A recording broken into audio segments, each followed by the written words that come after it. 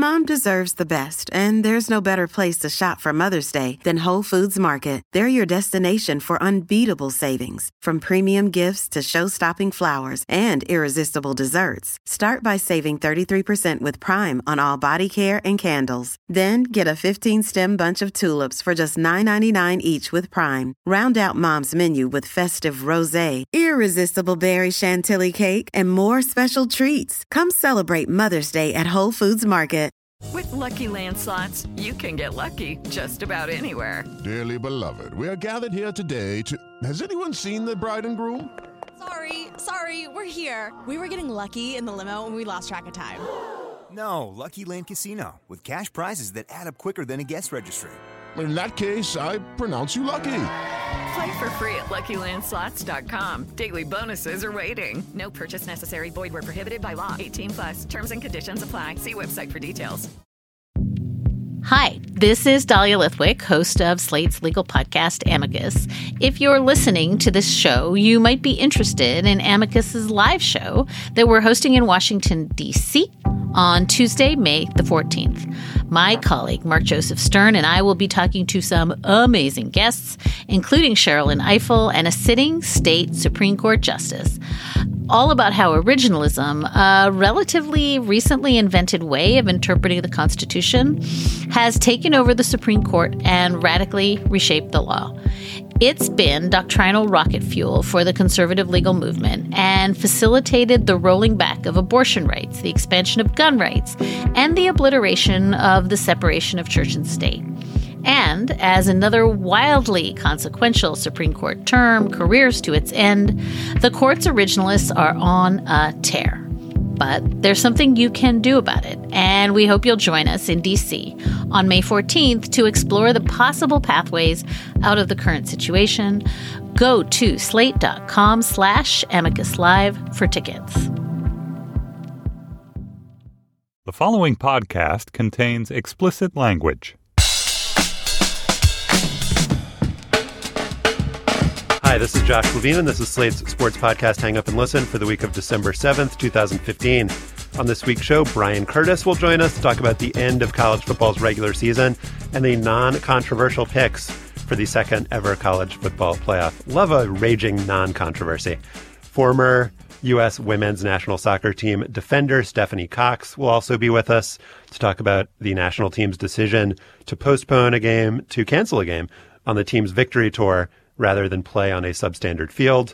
And we'll discuss the 12-0 Carolina Panthers, who may actually have one loss, but I'm told they're undefeated and maybe the worst 12-0 team in NFL history, or maybe they're great and everyone's just hating. Joining me in Washington, D.C. is Stefan Fatsis, author of the book Word Freak and A Few Seconds of Panic. Hates the average amount, I think. Mm-hmm. Hey, Stefan. Yeah, I'm a great hater. Greater. A greater? That's one of those blended words that actually doesn't work because it's already a word. Yeah, it's already two words. Good luck adding that one to the dictionary. All right, thanks. Yeah. With us from New York, it's Mike Pesca, host of Slate's daily podcast, The Gist, with Mike Pesca, a man with love in his heart. I hate to toot my own portmanteau horn and be a portmantutor, which also doesn't work. That doesn't work on four levels. Because it's actually a portmanteau. It's come on, one level. Come on. That's very. You really kicked him in the shins with your portmanteau. Yeah, you're both childish and supercilious. You're pediatric. Should we devote all of whimsy to Antonio Brown diving crotch first into the goalpost? Or I had two pieces of Antonio Brown whimsy. There was a second two pieces of Antonio Brown on either side of that goalpost. Just a quick word for Odell Beckham Jr. running the hurdles in the end zone, tribute to his mom, the hurdler. That's nice. You got to give credit when there's a novel end zone celebration. And where everything's been done before. And in whose tribute was him kicking the ball on a crucial third down to put him at fourth and even longer, which he converted, thus establishing his hero stats. They call that delay of game, but he kicked the ball toward the line of scrimmage. They really have, and they have so many balls. They have other balls. He didn't delay anything. And I must say, did he play soccer, Odell Beckham? He did. He did. I thought so. It was he had some nice leg action. So Antonio Brown, 71-yard punt return, celebrated by running crotch first into the goalpost, kind of like a wishbone, where he played the part of the wishbone. Mm-hmm. He jumped and grabbed on with his legs. Had not seen that before. No, at full speed. At full speed. Important to note. At full speed. So there's other Antonio Brown whimsy? What can match that? Well, it was really sort of Pat McAfee, Antonio Brown whimsy. They shared a little helmet bump after a punt. Pat McAfee, the punter for the Colts, Antonio Brown on the Steelers. An award in couples whimsy. Couples whimsy. It was a very touching little moment. That's okay. At the end of the punt. All right. That running into the goalpost thing. One man's whimsy is another man's just two people fist bumping each other. But hey, different teams. It's your journey. They smiled at each other. It was a punter. It's my whimsy. The first thing I thought of when Antonio Brown leaped into the arms of the goalpost was that guy that I did the afterball about, Slobodan Jankovic, who headbutted the stanchion in Greek basketball and left himself paralyzed. The Gus Farad of Greek basketball. I was terrified for Antonio Brown. Yeah. And that is Whimsy Watch. On our bonus segment for Slate Plus members this week, we're going to talk about Mike Pesca, one of our panelists on this show. He went somewhere. He went to the Inner Sanctum. Mm-hmm. He went to the Sanctum Sanctorum. Is that how you say it? Sanctum Shrimptorum, because there was a lot of all-you-can-eat the shrimp. Sanctum Santorum. Yes. Rick Santorum was there. Sanctorum? The Sanctum Prime Ribum.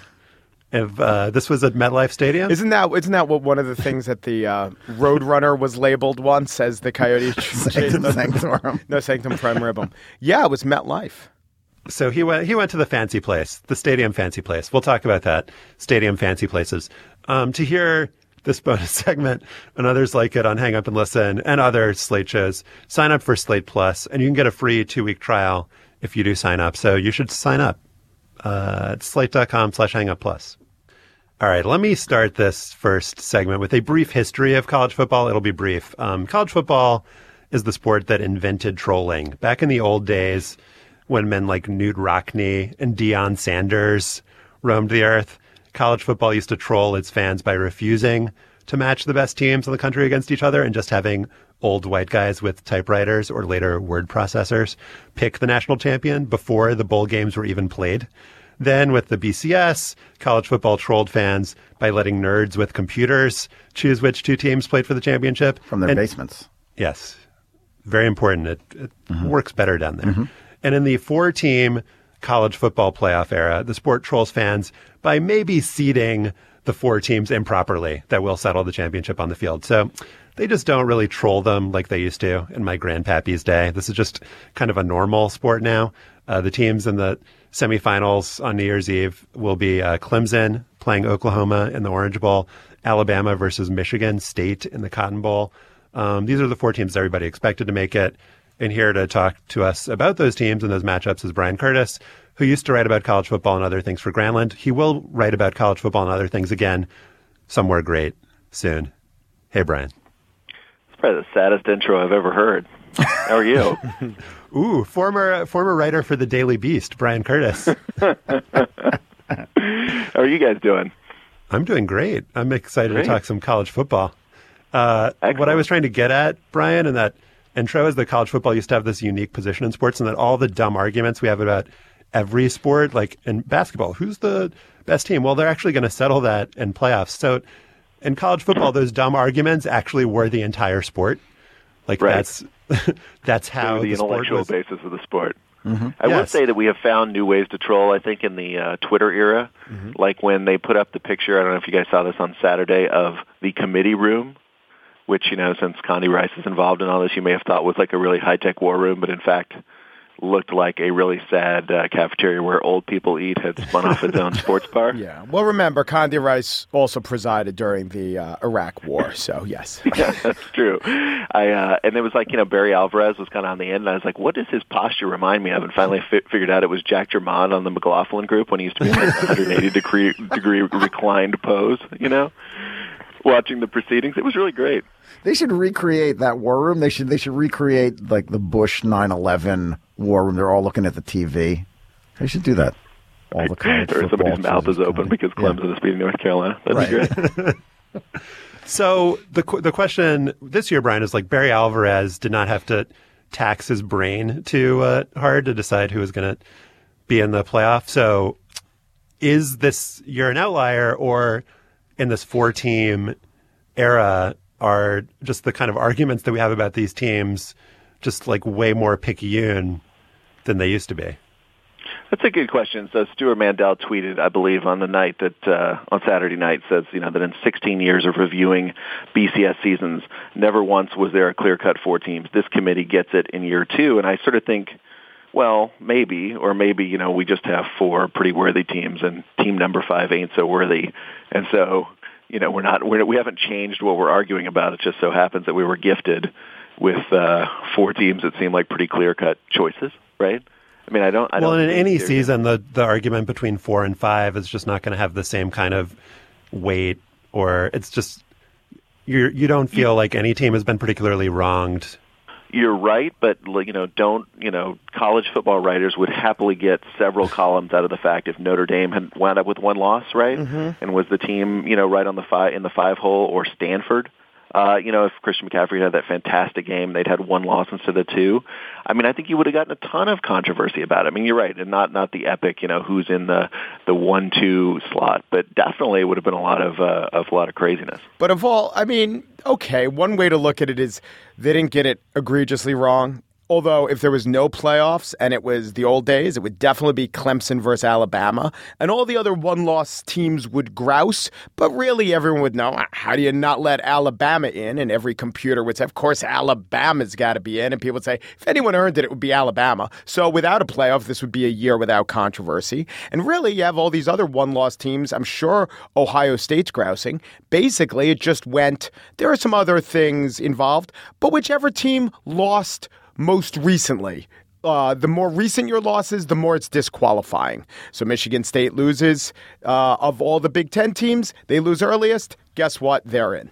Yeah, they also won their conference, though, so that was a stated goal, there are 3 right, Brian? Big Ten teams with 1 loss, and the ranking, or the, I guess you could say, the worthiness seems to me to be entirely dependent on how recent that loss was. I think that's right. I think also, when the committee rankings come out every week, so we're allowed to get really mad at the incomplete, non-binding rankings that come out. I still remember such classics as Memphis is getting screwed when Memphis was undefeated like a month ago and then proceeded to lose their next 3 games.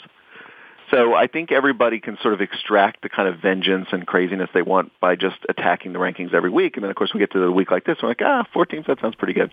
But isn't there sort of a diminishment in that sort of trolling as more people? I mean, look, obviously there's a lot of irrational people that like college football and talk about it and write about it. But isn't there a little bit of a diminishment in that kind of trolling? Because, the counter is that people are also writing, well, these early rankings don't mean anything. So why don't we just wait? And it seems like more people are kind of sensibly just sort of waiting. I mean, that doesn't help your employer. I don't know what message board you're on, but I didn't see any of that this season. Let's just wait. Let's just pipe down until the end of the season. I'm sure this will all work itself out.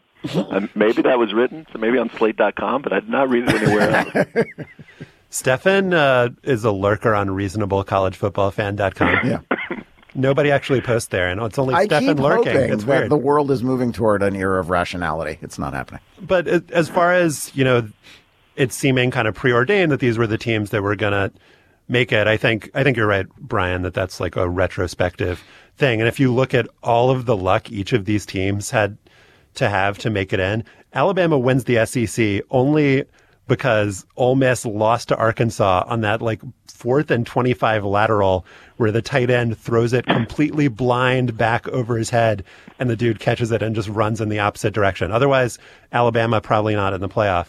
Michigan State gets in because of that absurd punt at the end of the Michigan game that they run back. Oklahoma gets in because TCU's 3rd-string quarterback misses an obvious chance to just run straight up the middle on a 2-point conversion. Clemson is really the only team, and I'm sure we could come up with a scenario, but they're the only team that didn't have a unbelievably lucky moment to get them in. Yeah, it's like everyone had a Bush push this year. Sort of felt like some strange thing. That's like the wonder of college football, right? Is there's all this really strange kind of semi-bad play baked into something, and then, like you said, retrospectively, we all think it's destiny. But in fact, it was just something really bizarre that got all those teams there. I love it.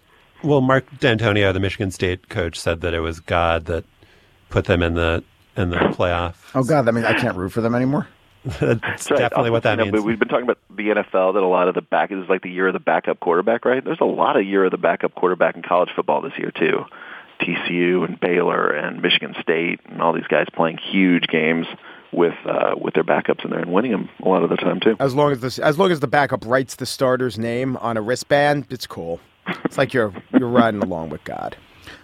538 says that Oklahoma and Alabama are the likely national title, final, championship trophy. What's that trophy? Dr. Pepper, I hope? The crystal Dr. Pepper. Yeah, I think it's Dr. Pepper. That's important. That they're it's a Keith Jackson final if that were to happen. Oklahoma, Alabama. Do you envision that happening, Brian Curtis? Sage of college football? I think so. I was amused that, the college football committee then, spends whatever amount of time they spend coming up with these rankings to really rank the teams in order of goodness. And then Vegas, spends one half a second going, yeah, that's not so much Alabama and Oklahoma are the two best teams in this field, not so much Clemson, who you've given number one. I guess so. I think it's weird also, by the way, want to raise one other note, is people are talking about how the committee shouldn't consider matchups, right? They should just list the teams 1 through 4 in the order they think they are, and they should not worry about the fact that who you're putting 1 and 4 are going to match up and stuff like that. Do we actually think that's true? Do we think the committee is essentially creating a TV show, right? Oh, they should totally consider the matchups, right? If they want Oklahoma and Alabama in the final, damn, put Oklahoma and Alabama on opposite sides of the bracket. Yeah, I don't really have a problem with that. I think that's probably really wise to see if you think those are the two best teams, to make sure that they have a pretty good chance to meet in the final, like you said, with a bunch of historic Keith Jackson overtones. But it would be weird, but precedent for other years, it would be weird to seed a team with more losses higher than a team with a greater number of losses, regardless of what you'd like in the final. And I kind of think that after a couple of years, the college football playoffs will just be this self-defining thing where everyone's going to watch the final regardless, like the Super Bowl. Sure, the Patriots or some teams will make the ratings rise a little bit, but I think they also have to get to the point, and they will get to the point where the game itself sells itself, as opposed to the fact that you have a marquee team in there. Yeah, I think we're there. I think we're pretty much there now. I don't even think you need. I think the committee can monkey around with it to try to, put teams with tons of national titles on the wall in the final. But I think right now just about everybody is going to watch any combination. What's the worst combination we could have here? Was it Clemson, Michigan State, right? I think that's a pretty highly rated final. Iowa Clemson would have tested that even more. Maybe we can get that next year. And poor Memphis got screwed. That would have been a good final. Memphis Clemson. So, a couple of points. Clemson beat Oklahoma in a bowl game last year, and they're rematching this year. Clemson won 40-6. Both teams had different quarterbacks. It was the Russell Athletic Bowl. It wasn't like they were playing in the semifinals. But I just wanted to note just something that I realized deep within myself, is that there is nothing more forgettable than the previous year's bowl games, because they're happening during the holidays, especially in the games that aren't in the playoffs now. If you had told me that Oklahoma had in fact beat Clemson 400-12, I would have totally believed that. This has no relevance to anything we're talking about. I just wanted to make that point. That loss was sort of memorable in Norman because it made Bob Stoops basically retool his entire offensive staff, which then led to Oklahoma being really good this year and getting into the playoffs. Well, it's good that somebody remembered it other than me. Yeah. And I actually like Clemson. I don't really understand. I guess the various computer rankings and stuff think that Oklahoma is really good, but just watching Clemson play North Carolina in the ACC championship game, they have a quarterback, Deshaun Watson, who's one of these quarterbacks like Vince Young or Cam Newton or Marcus Mariota, to name somebody who didn't win, who in college football, just based on his athleticism, he's a great passer, but also the system they run, it just seems like he can get a first down at will at any time. And that is something that turns out to be very important, being able to get a first down at will any time. And so I see them as a team that's going to be really hard to stop. They have great talent on defense. They have good coaching. I really despise their coach. I find his yelling at the punter to be a little much. But I think they're going to win. I like Clemson. By the way, to the despised coach topic, who is the most sympathetic or likable coach in this Final Four? This is a tough question. Dabo. Oh, my God. I would have said D'Antonio, but then the God favors us thing kind of put his ranking in doubt. I think from a theological point of view, I think he has good basis for that, because if it was just random, they would have scored on first or second down from the one. And if God was toying them, it would have been third down. So third down is the real, asking Abraham to slay Isaac type God thing to do. Mm-hmm. I think that third and one extra push, that's real. That has all the signature fingerprints of God, I say. And if you don't think God isn't aware that trolling is part of football, that's proof positive. Divine intervention there, divine trolling. So, yeah. Bryan Curtis, thank you so much. We'll be watching the playoffs on New Year's Eve, or maybe we won't be. The fact that they're on New Year's Eve is just really dumb. It angers me. I think I'm going to be watching. All right. Well, you'll have to let me know who won. All right. I'll send you text message updates. Thanks, Bryan. Thanks, guys. Bryan Curtis writes about college football, the press, and other stuff. You can follow him on Twitter at CurtisBeast. On Friday in Hawaii, U.S. women's national team midfielder Megan Rapinoe tore her ACL during training for a friendly match that was part of the team's post-World Cup victory tour. The next day, the U.S. team went to Aloha Stadium to survey the grounds before Sunday's scheduled game against Trinidad and Tobago. They found rocks on the pitch. They found buckled artificial turf. They decided they weren't going to play, that they couldn't play under those sorts of conditions. After that decision was made, star forward Alex Morgan told Fox Sports, "I think the training grounds that we were given and the playing surface of the stadium were horrible. I think it's hard because no one's really going to protect us but ourselves. So we're put in a very hard position because obviously we want to play in front of these fans and we want to train before the game. But injuries happen when you don't protect yourself, when you're not protected from those higher up from you." Joining us now by phone is Stephanie Cox, a defender who played 89 games for the U.S. women, winning a gold medal at the 2008 Olympics and making the 2007 and 2011 World Cup rosters. She just retired from Seattle Reign FC of the National Women's Soccer League. And when she is not guesting on podcasts, she coaches high school soccer in Washington State. Stephanie, thanks so much for joining us. Yeah, thanks for having me. Definitely on this intense issue about women's rights on the soccer field. Yeah, and this is obviously not a new scenario, right, with the women's soccer players, the best in the world, being shunted off to substandard fields. There's a huge amount of controversy about the games and this year's Women's World Cup in Canada being played on artificial turf rather than natural grass, which is the surface that's used exclusively at the top levels of the men's game. So why do you think this was the line that was drawn, this field in Hawaii? Was it simply because the turf was so bad, or was it kind of an accumulation of issues over the years? I think it probably was because the turf was so bad, but I think it's just kind of been rising and rising. I know before this past summer's World Cup that the players had kind of compiled in with a group of lawyers.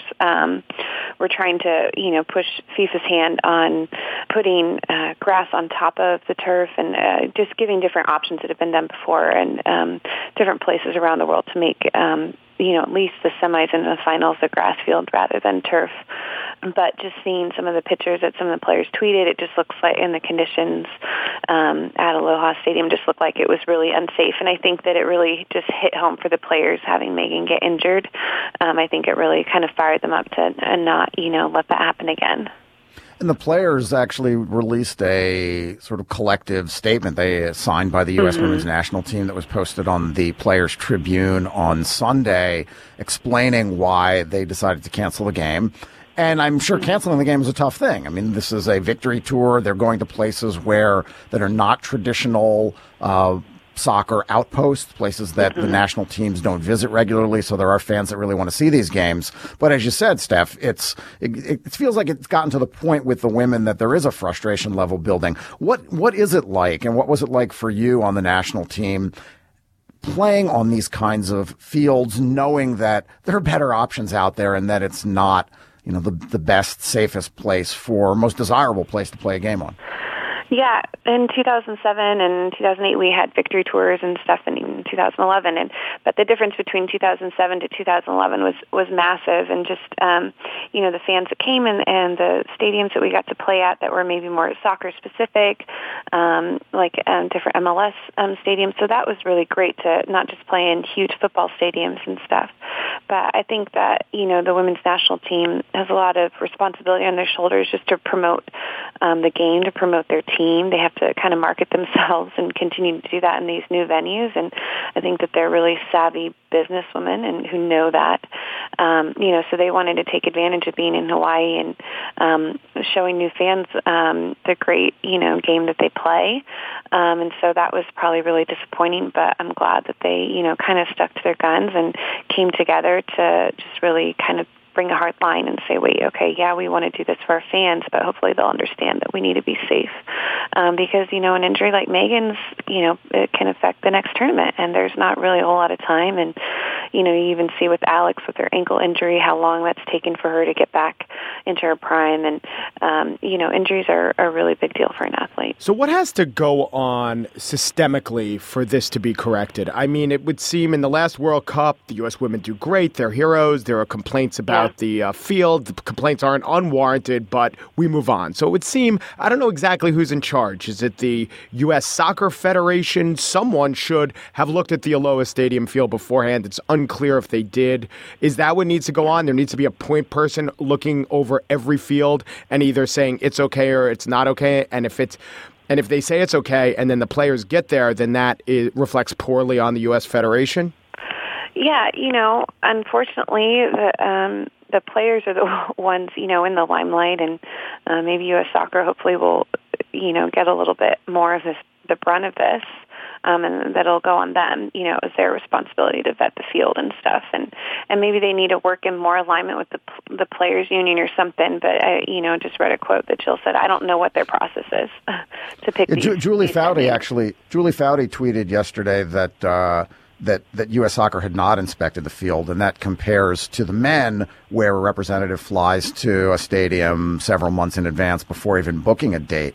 And my observation, Steph, is that the women, as they've gotten more popular and as there's this desire, as you say, to sort of serve the fans, they end up playing in places like the Alamo Dome or Ford Field in Detroit or Heinz Field in Pittsburgh or the Superdome, which is where one of the next Victory Tour games is scheduled to be played. And these are fields that are not great for playing soccer on. And given that we've got all these soccer-specific stadiums in the country now, it does seem like U.S. Soccer is going for the extra 10,000 ticket sales that you can get from playing in a bigger stadium versus playing in a 20 or 25,000 seat stadium.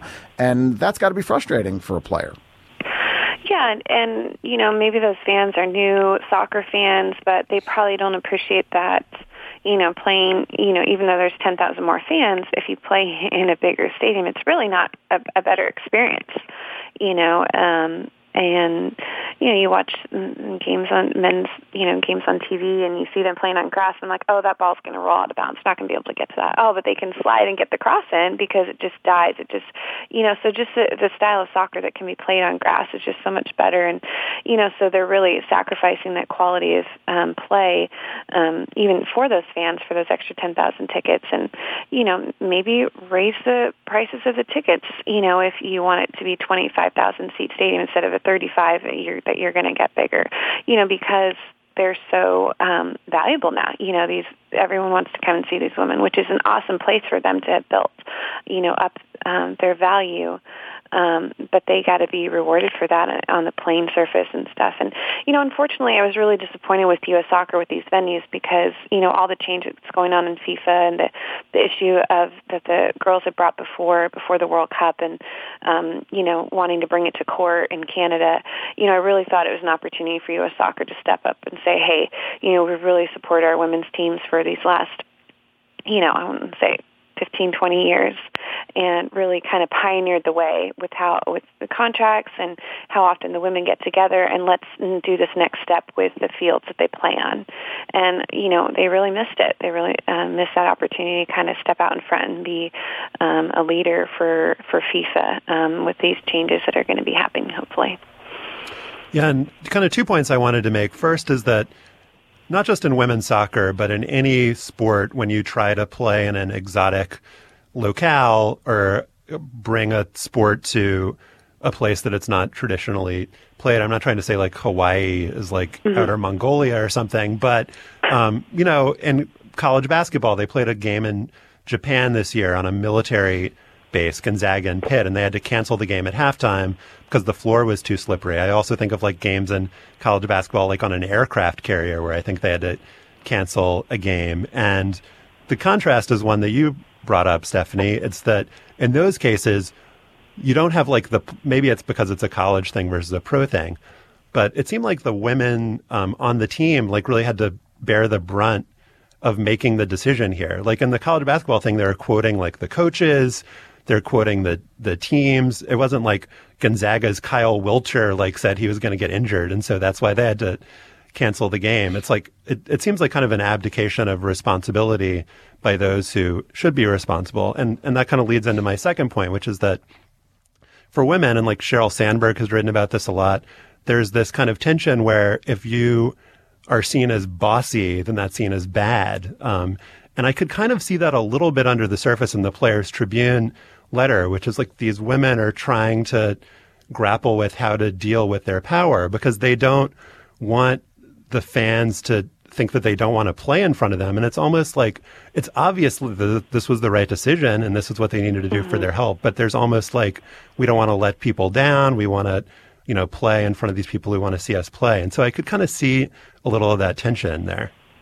Yeah, definitely. The players have just, struggled for a long time because, you have a players union and, your boss is U.S. Soccer, but how do you, there's power and unity in the team, so if you can stick together, you can kind of get more things done. And, that's been done in the past to help set contracts and stuff, to kind of have like a boycott in a way or something, so it was nice to see that, Jill was on board and that U.S. Soccer agreed, okay, these aren't conditions, but, just unfortunate that U.S. Soccer put the players in the position to have to be the first ones to step up, and say that and make that happen, a day before the game. I mean, it's just kind of ridiculous, honestly. I feel bad for the fans, and obviously the girls did too. But yeah, there is that tension, like you're saying, for women because they appreciate that, 15,000 fans were coming to the game in a new place in Hawaii, and that was a big deal. And they don't want to take that for granted. But it's also an opportunity, hopefully, to make the situation better, the environment better for them in the future. Was there any backlash? I don't know. We'll see. And hopefully there's backlash on U.S. Soccer, and it embarrasses them, and that they just want to do a better job. Because I don't know if the next venues are great. We talked about the Alamo Dome before. I don't know when they've redone their artificial surface.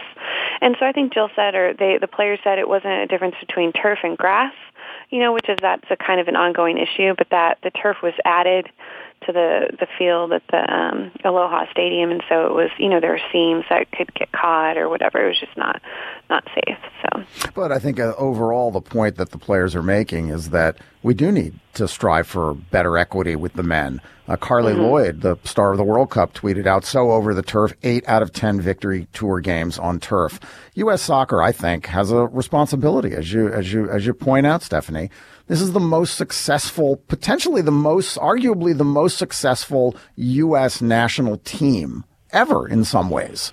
Consistency over the years, over the last couple decades. And to have them sort of relegated and treated unequally and unfairly, and from what it looks like to me, the governing body just basically trying to make a buck over or make a few extra bucks from the team on this kind of a tour is kind of embarrassing. I mean, soccer is, as you know, from growing up in the sport in the 90s and 2000s. I mean, it's at a place of tremendous growth, and you guys helped to get it there. And it seems like there should be some stand taken, as you seem to be advocating. Yeah, there needs to be a new process to pick these games, because it's hopefully going to happen again after the Olympics. That's in the players' contract to have these games, to get them exposed to make more money from these games. And there needs a new process where, whoever's picking these venues, meets with the players union rep and says, okay, these are the criteria we look at, and that there's a collaborative process, with someone having the players' interests in mind, because obviously that hasn't happened. And, unfortunately, they just leave the press officer to answer rather than the president on this big issue, which would have been nice to hear from Sunil, but they blew it. I will thank you so much, Stephanie. Congratulations on a great career. You just retired. I hope the high school team that you coach plays on the best field in all of the state of Washington. Up in the Northwest, I think. I got to play college down at University of Portland, and we always had that beautiful grass that I loved. But now I'm realizing, wait, that is so rare. But, thank you for discussing this issue and just, gender equality with the field and playing conditions for soccer players. I appreciate it. Stephanie Cox was a defender for the U.S. women's national soccer team. She won a gold medal at the 2008 Olympics. On Sunday in the Superdome, the Carolina Panthers beat the New Orleans Saints 41-38, because who doesn't score 41 points on that fucking defense this season? To go to 12-0 on the year. Who dat? The Panthers, the league's only undefeated team, have clinched the NFC South Division title for the third straight year. They've now won 16 straight regular season games since starting last year, 3-8-1. But that bad start last year is looking more and more like an outlier. They went 12-4 in 2013. They won their last 4 regular season games and a playoff game in 2014. They now need wins over just 3 mediocre teams, the Bucs, the Giants, and the Falcons, who they're playing twice. There's some good scheduling, huh? Yeah. And they do that, they'll get the league's first perfect regular season since the 2007 Patriots. But still, this team is getting disrespected in the media, probably because of East Coast bias. Those famed hot take artists at 538.com wrote last week that the Panthers are the worst team to ever start 11-0. Now that they won again, I bet they were the worst team to ever start 12-0. North Carolina does touch the Atlantic Ocean, I think. East Coast bias. They have a charismatic star quarterback in Cam Newton. They've got a charismatic star defensive player, linebacker Luke Kuechly. All they do is win, no matter what. So why do you hate them, Mike? Sorry, I tried to auto-tune that for you. Yeah? Why do you hate them, DJ Khaled? Why do you hate them? Why do I hate them? So. Yeah. Because as we know, they're going to get a first or second round matchup with the 85 Bears or the 72 Dolphins. So the fact that they're the worst undefeated team will really matter. All right. This is what I think. They are a good team, but they don't seem great. So it's fair to point out that they have flaws and that they've played a relatively weak schedule. Although the reason it's relatively weak, and this gets me to the broader thesis, our hatred of them is a manifestation of our disdain as fans of what has either happened to the NFL or somewhat coincidentally is happening to the NFL this year, the mediocrity of the NFL. So when you have a mediocre NFL, I guess if you're a Jets fan and Giants fan, you could say, hey, that was a well-played game between two really exquisitely mediocre teams. So on the individual scale, every fan can think hard about his own team and say, oh, it's so frustrating they couldn't just win those 2 games, or, oh, even though they're doing bad, if they win 2 more, they could make the playoffs. That's how you deal with your own team. How you deal with the entire state of football is not to say I hate football, but to know deep down that this is a mediocre season. And what's the representation of that? That the great team of this season, the Panthers, really seems to you a bit mediocre. So you say it louder than you would if it were a different team in a different year, I believe. What do you mean by mediocre? Mediocre is there are fewer double-digit win teams at this point than any time in NFL season. That what the apologists call parity, everyone else would just call mediocrity. That there's, other than the Patriots, and the Denver defense, and I guess, we'll say it, the Panthers. There just doesn't seem to be that many good teams, and people don't like it when there aren't that many good teams. And so we're taking out on the Panthers and acting like they're not that good a team, even though they're undefeated. Well, that's what I think. There were more undefeated teams like late in the season than in any other year in NFL history. Yeah, it sounds to me like you're saying the Panthers are mediocre because they're the Panthers. No, because they're at the top of this mediocre heap, the top of the mediocre. I think that's part of it. I mean, Cam Newton has been anything but mediocre. I mean, he's been an offensive production machine, both passing, running, controlling the offense. I mean, you read stories. Ranks 20th out of 31 passers in QBR. But he is leading. This team scores a lot of points. He ranks low, but by all measurements, all he does is win. All he does is win. Why does he rank low? All he does is throw touchdown passes. Come on, why does he rank low? This is like the circular logic segment to end all circular logic No, this segments. is not a Tebow segment. Why does he rank low? Why does he rank low? Because he's an incredibly inaccurate passer. No, that is not true. His receivers drop the ball a lot. He's not inaccurate.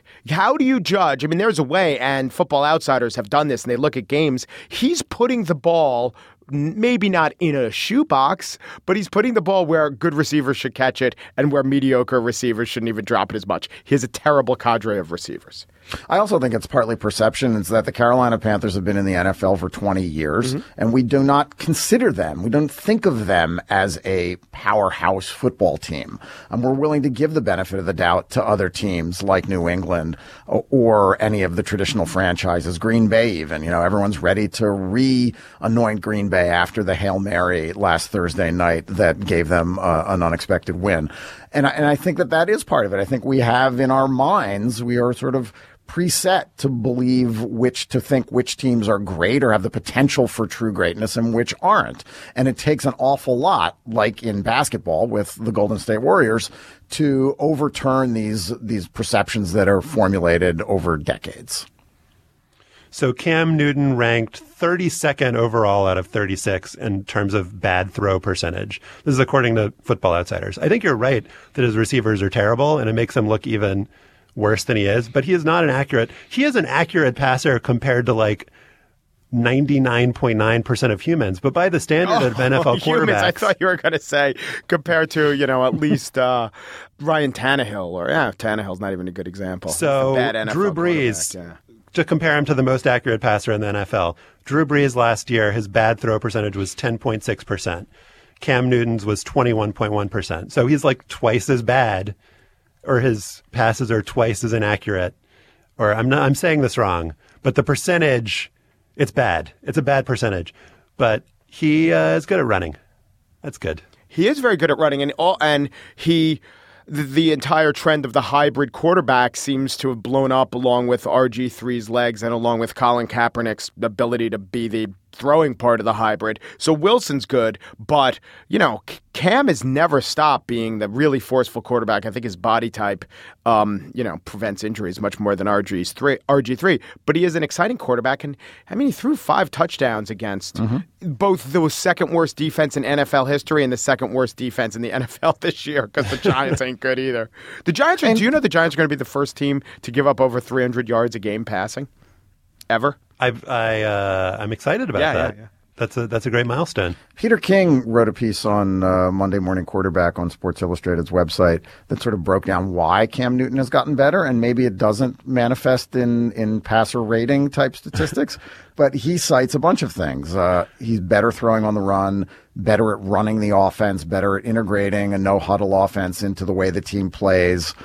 He's just gotten better. And maybe those things don't translate to sort of Brady, Manning, Rodgers type statistics, but he's also throwing a lot of touchdowns and he's running for touchdowns in almost every game. And I think that contributes to their greatness too. And their defense is terrific. All right, here's my theory. I think that the Panthers do not get the love, appreciation, and respect because they're kind of the off-brand Seahawks. And it took a while for the Seahawks. Like the first year that the Seahawks were really good and that Russell Wilson's rookie year, there was a lot of skepticism because they were winning a lot based on defense, and Wilson was kind of similar to Cam Newton in that he comes up with a lot of big plays. He gets first downs running, but his statistics are not great compared to, Drew Brees, Tom Brady, Aaron Rodgers. And it takes a while for teams like that to play well, succeed consistently, for, I think, just the general NFL fan to believe that it's not a fluke. And that 3-8-1, I think it was the tie that really threw people off. That really bad start for the Panthers kind of obscured their longer run of success, and they kind of had to restart proving themselves. And this year, it's basically they're coming off being a bad team, or the perception of being a bad team, and that's not actually true. And they're not blowing teams out. They're not like beating teams by 20 points a game like the 2007 Patriots were. They don't have even the best point differential in the NFL this year. They're behind the Bengals and the Cardinals, and they haven't played that tough a schedule. And so they're not like at the top of the Football Outsiders DVOA standing. In fact, they're behind the Kansas City Chiefs.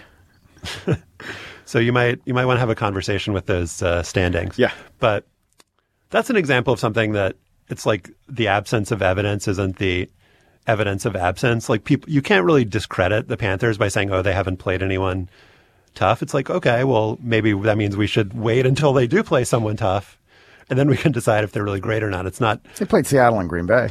Well, yeah, they beat the Green Bay seemed good up until that Hail Mary. Right. Yeah. Well, they beat Green Bay. Did Seattle look good when they beat them? No. Right. That's right. It's funny because they will have these teams. They beat Green Bay when Green Bay was they stopped a decent Green Bay roll. Maybe it's not that they were mediocre, but for 4-game stretches, teams show they're okay. But the Falcons were a winning team before this week. And when they play the Panthers, they will be a losing team, I am sure, because they've gotten worse as the season has gone along. So in general, not only have they beat rather poor teams, they've even beaten good teams who weren't playing well at the time.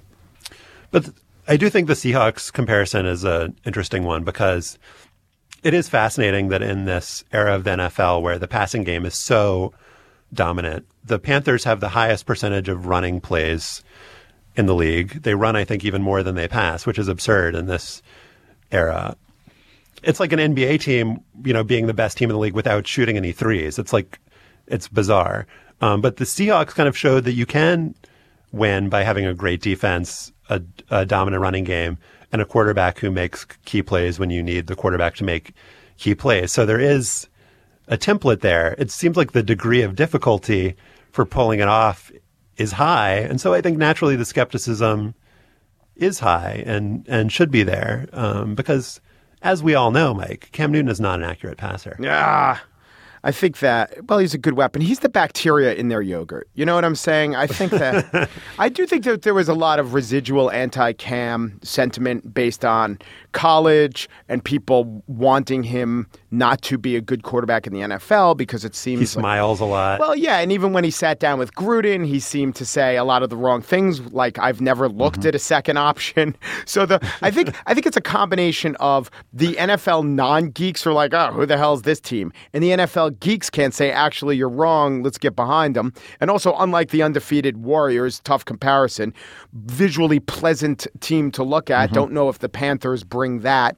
And yes, a little bit, even though it's the NFL where superstars can exist in places like Pittsburgh and Indianapolis, I do think the Carolina-ness of it doesn't help them. Not to say that they're that much behind the eight ball, but they aren't in a huge city where you're naturally going to have people talking you up when maybe you don't deserve it. Right. And they play in what this year is a weak division with Tampa Bay, Atlanta, and New Orleans, and their out of division opponents is the AFC South, where no team is above 500. There you go. Skepticism, warranted skepticism. I think that there's no better example of a player being the off-brand version of another player than Josh Norman and Richard Sherman. Josh Norman, like by all the statistics, is just having an insanely good year as a cornerback. I read some article that quarterbacks would do better just to spike the ball into the ground rather than throw it towards Josh Norman. And he like calls himself the Dark Knight and is really into superheroes. Such an off-brand Richard Sherman. It's like, come on, man, you got to elevate your talk game. He's got to play up the Batman thing. He does. Yeah. All right, let's move on to afterballs, and you can overthink these afterball names. We've all been guilty of it. We've all been guilty of that. but I'm going to go with a very simple one this week. The Carolina Panthers mascot is Sir Purr. The Panthers website says he has nimble feet, a great smile, and one huggable belly. Aww. He's not one of these mascots with multiple huggable bellies. Yeah. According to Wikipedia, he also caused a stir. So that was a Sir Purr stir. In a 1996 game against the Steelers, when on a punt, he jumped on the ball in the end zone. Live ball? Even though it was a live ball. I thought it was a live grenade. He was trying to protect the Panthers teammates. He prevented what could have been one of the biggest atrocities in an NFL stadium. So thank you for that, Sir Purr. Mike, what is your Sir Purr? So let's talk bowl games. We all know the big ones, the Capital One Orange Bowl, the Cotton Bowl named after Goodyear. Goodyear certainly deserves some football associations. Capital One, they bought their way in. This is how it works. I don't want my tires made of cotton, though. That's true. Good point. So then the other big 6 games, the games they're telling us, oh, these are the important ones, they all have names that we could relate to, that we know. The Sugar Bowl, the Rose Bowl. These are great, estimable names. The Fiesta Bowl has gotten there. It's judging by the granddaddy of them all, a somewhat new kid on the block. But like the new kids on the block themselves, they are the chief and the elder statesman among the boy band of the new bowl games. And of course, the Peach Bowl, renamed the Chick-fil-A Peach Bowl after a hateful anti-gay chicken place. But what are some of the other bowl games? Well, we talked about how much you like a good athletic bowl in the Russell Athletic Bowl. Do you like a reserved bowl? Because early on December 19th, you're going to get the Air Force Reserve Celebration Bowl.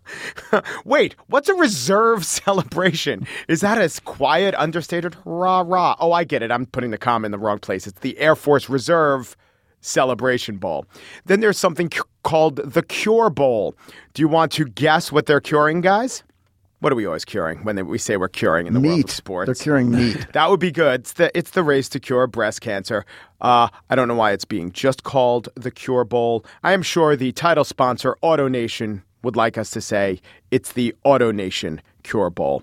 Another trend in bowls are bowl games with Z's and V's in the name, like the Advocare V100 Texas Bowl. V100 be the third caller to win a seat to the Advocare V100 Texas Bowl, and the Nova Home Loans Arizona Bowl.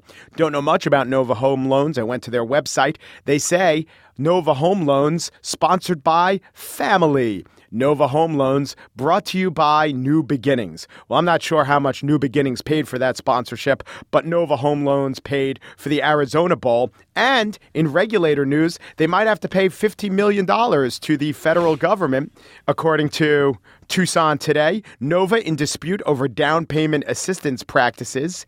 And more recently, Nova Home Loans has been named in a federal audit. There might be some chicanery with the Nova Home Loans. I hope that means a lot of trick plays on 2-point conversions.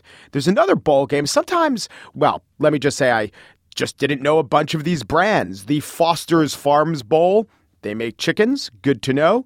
The Marmot Boca Raton Bowl. Like, what's Marmot? I looked it up. It's that warm clothing company. I'm like, I know them. Just when you put them next to a bowl, I don't think I know them. The R&L Carriers Bowl. It's like freight trains and shipping. The Royal Purple Las Vegas Bowl. Less said about that, the best. And my new favorite, the Zaxby's Heart of Dallas Bowl. What is Zaxby's? Zaxby's is a fast casual chicken place. Unfortunately, Zaxby's claims to offer Zappetizers and Zalids. But it's got XYZ in its name, which is pretty cool. It does have XYZ, though not in that order. Washington is playing in the Zaxby's Heart of Dallas Bowl. There is not a Zaxby's within, as far as I can tell, almost 1,000 miles of Washington. And if you take away the 2 Zaxby's locations, if you look at the map of where Zaxby's are, there are a couple between Salt Lake City and Provo, and then not one for thousands of miles until you get to Oklahoma. Zaxby's, Zappetizers, Zalids. I think I'm going to be Zick. Stefan, what is your Sir Purr? Well, I was in Springfield, Massachusetts last week, and I was eating lunch in a deli. And on the counter, there was a hard copy of the sports section of the local newspaper, the Springfield Republican. Down the left side of the front page ran the words of the featured columnist. His name was Gary Brown. His column had a name, too, Hitting to All Fields. And I read with interest, not just because Hitting to All Fields is an excellent name for a sports column, and not just because by the looks of his photo, Gary Brown was an older gentleman, but because each paragraph appeared to be one or sometimes two short sentences or sentence fragments alternating between Latin and boldface type, each a single fact or thought or question. Just sitting and wondering, it began, if the Red Sox will make more blockbuster news at the winter meetings. By the way, Tom Brady has a 2-6 record in Denver. Fenway is a fabulous football venue? Yes, indeed. That Athole-Mahar rivalry started as Athole Orange in 1894. Athole? It's a town in Massachusetts. Okay. Slippery Rock 41, Assumption 39, playoff thriller, Division II style. Thanks to Sir Andy Murray, Team Britain has its first Davis Cup since 1936. Oh, those hot and cold Celtics. December 7, 1963, clock runs out with Army on the 2-yard line in a 21-15 loss to Navy. Homeland has me hooked again. Where have you gone, Bronco Horvath? As a kid, I loved this sort of sports columning. Those guys knew so much about so many sports, Josh, all at once, right there in one column. 2 years ago, on the 40th anniversary of Hitting to All Fields, Gary Brown gave a tip of the hat to legendary New York sports writer Jimmy Cannon for pioneering the I can't come up with an actual column, so here's a bunch of random stuff column. Cannon's working class space fillers usually were not about sports, and they opened Nobody Asked Me, but people who crush cigarettes in butter plates ought to be barred from every restaurant in town. Most small-time sports finish off a night of drinking with chop suey. Anyone who can drink whiskey out of a paper cup qualifies for Alcohol Anonymous. Thank you, Jimmy Cannon. In the age of the online listicle, we should all be grateful, and after reading about him, I am genuinely awed that Gary Brown is still hitting to all fields. He joined the Springfield paper as an 18-year-old sports writer in 1950 and retired 59 years later. He must have thought better of that because now in his mid-80s, Brown is still cranking out his weekly random thoughts and much more. The history of this high school football rivalry or that team reunion, this local legend who's still alive or that one who's not, about the mill where he worked at 17 that's now an art museum, or the death of his faithful lab, Venus. He wrote 10 stories in 11 days in October. Roger Angell, Gary Brown ain't, but Hitting to All Fields is a sports writing time capsule, a living headstone for an innocent, uncomplicated, prelapsarian way of considering the sporting life. Each column starts the same way, just sitting and wondering if lefty David Price would be just right for the Red Sox. Brown's very first Hitting to All Fields on November 19th, 1973 started just sitting and wondering if Fran Tarkenton will march through Georgia tonight. That column included this classic piece of Bostoniana. If Kareem Abdul-Jabbar would hustle half as much as Dave Cowens does, he'd be the best basketball player ever.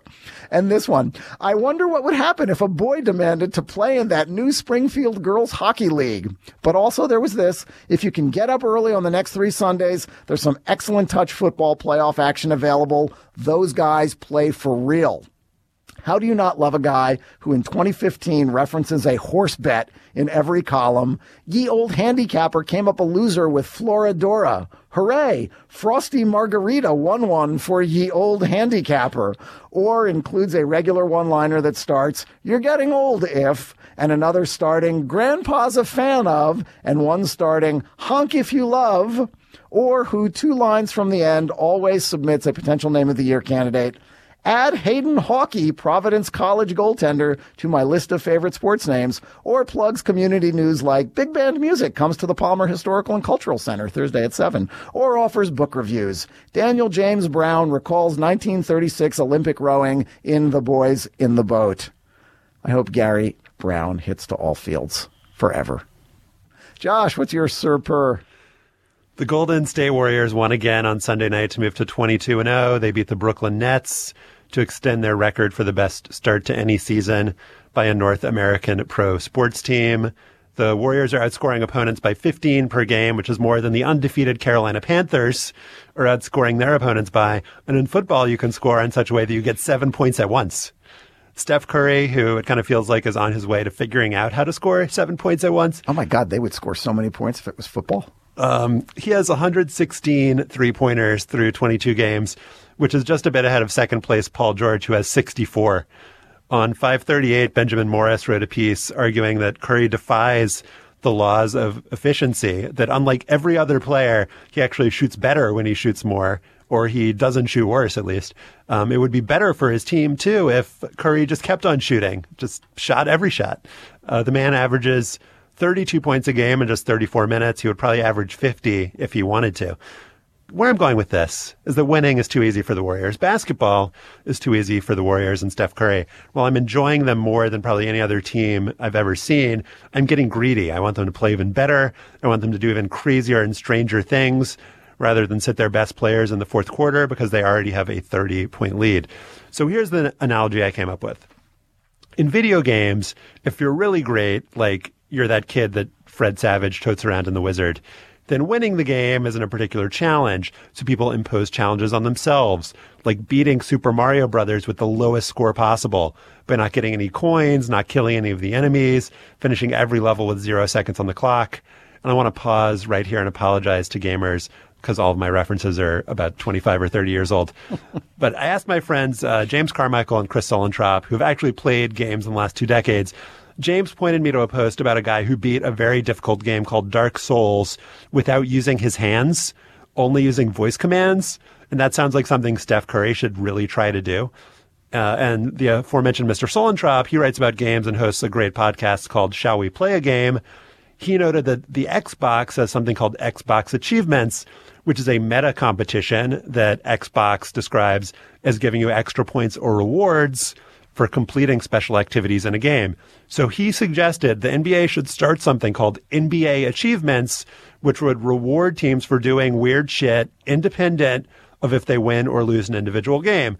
So it would be something like the Champions League, which runs concurrent to the international soccer season, except in this era where we're concerned about things like injuries and players getting tired, no one would actually have to play any extra games. So I'm not sure exactly how this would work. Maybe the NBA would come up with challenges specifically calibrated to the strengths and weaknesses of every team. So the Sixers could have a challenge like win a game. But I've gone to the trouble of coming up with some Warrior-specific achievements, things I'd like to see them try and do. They would get bonus points for doing this. They would get a big trophy at the end of the year if they achieved enough of these. So 2 obvious ones to start out with. Can they win a game only shooting 3-pointers? No twos or free throws allowed. Can they win a game where only Stephen Curry shoots? No other players allowed to shoot. They can take him out of the game, but no one can shoot when he's off the floor. And then I asked some of my Slate colleagues, you guys can come up with your own at the end of this list. What are some other Warriors NBA achievements you'd like to see them unlock? My colleague Lowen says no dribbling, just only passing through the air. Dan Coy suggests the other team can play however they want to play, but the Warriors can only play based on the earliest rules of women's basketball, where you can't guard the other team or talk on the court, and the center can't shoot, and you can't dribble. And you can't, like, some of them can't go over half court. Exactly. Because that would affect their ability to give birth. We don't want Stephen Curry's uterus to fall out. Seth Stevenson suggests the other team gets a 24-second clock. The Warriors only get an 8-second clock. Will Dobson says all free throws taken with eyes closed. No substitutions. No shoes allowed. Only play in your socks. Only play with 5 fouls. And if someone fouls out, they must be replaced by a fan chosen at random from the crowd. I like this one from Seth Maxon. All their players have to wear jeans. Not jorts? Not jorts. Full-length jeans. Do you have any ideas, Mike? During every stoppage of play, they have to plank the whole time. I like that. The Phoenix Suns gorilla gets to be inserted as per the other team coach's choosing for any 10-minute stretch of the game. With trampoline or without? He's the gorilla. He gets to bring his trampoline. The Warriors' defensive assignment has to be alphabetical, so that could dictate the matchup. You have to guard whoever is closest to you alphabetically. 3-point shots for the Warriors only count as 1. See how that would affect their game. That's interesting. Move the 3-point line out 4 more feet. Actually, 3-point line according to each's own ability. So Draymond Green could have the regular 3-point line, but Steph Curry would have to be a 38-foot 3-point line. Do you have any ideas? That would spread the court even more. That might be worse for opponents. I think it should be like hockey. They're so good, they should be penalized. So maybe have to play 4-on-5 for stretches of the game. Maybe the first and third quarter, 4-on-5, and then the second and fourth, 3-on-5. I think that would be good. The Warriors' handicap is that they have to play exactly how Kings owner Vivek Ranadive would want his team to play, and like an ideal world. So just pressing everywhere, 4-on-5 defense. I think co-ed. The Warriors should be a co-ed basketball team. You have to have 2 women on the court at all times. They can be any women. They could be professional basketball players. They don't have to be that. I would recommend that if you want to win.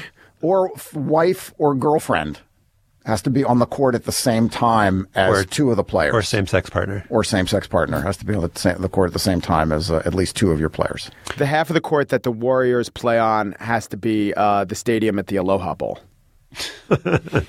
So I think this would work best. And all these ideas are great and realistic. And I think something that Adam Silver is thinking about as he's listening to this Afterball. But I think the best kinds of achievements or challenges like this are ones where the fans, announcers, and the opposing team would sort of figure it out after like 2 or 3 minutes, where the Warriors wouldn't announce it, the NBA wouldn't announce it. Like, wait a second, what are they trying to do? Are they only shooting 3-pointers? Are they only wearing jeans? Right. That would be so hard to spot. But if you have to actually like paint on a new 3-point line, that could be logistically difficult. Well, but if a member of the opposing team is the one to suss out what game the Warriors are playing, they should get 5 points. I don't think you need to paint on a 3-point line, though. It would be sort of like as if they were a theatrical company. There are X's on the court that the stadium guy can they're marks. Lay down. Right. They're marks. Yeah. They have to hit from their marks. Or like that, they'd have to hit from, they can only shoot from a particular mark. There are 5 X's on the court, and that's where they have to shoot from. A lot of great ideas here. If you have other ideas, post them on our Facebook page. Send them to hangup@slate.com. Xbox is probably going to sponsor this. I just want 15% of the annual sponsorship proceeds. We'd love your feedback on what we talked about today. You can email us at hangup@slate.com. We'll gather links to the stories we discussed at slate.com/hangup. Subscribe to Hang Up and listen in iTunes. You can find us by going to itunes.com/slate podcasts. When you're there, leave us a comment and a rating.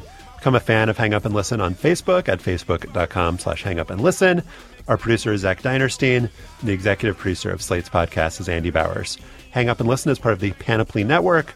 Check out our entire roster of podcasts at itunes.com/panoply. Remember Zalmo Beatty, and thanks for listening. All I do is win, no matter what. Got money on my mind, I can never get enough.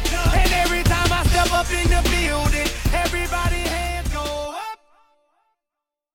Hello, it is Ryan, and we could all use an extra bright spot in our day, couldn't we? Just to make up for things like sitting in traffic, doing the dishes, counting your steps, all the mundane stuff. That is why I'm such a big fan of Chumba Casino. Chumba Casino has all your favorite social casino-style games that you can play for free anytime, anywhere with daily bonuses. That should brighten your day a little.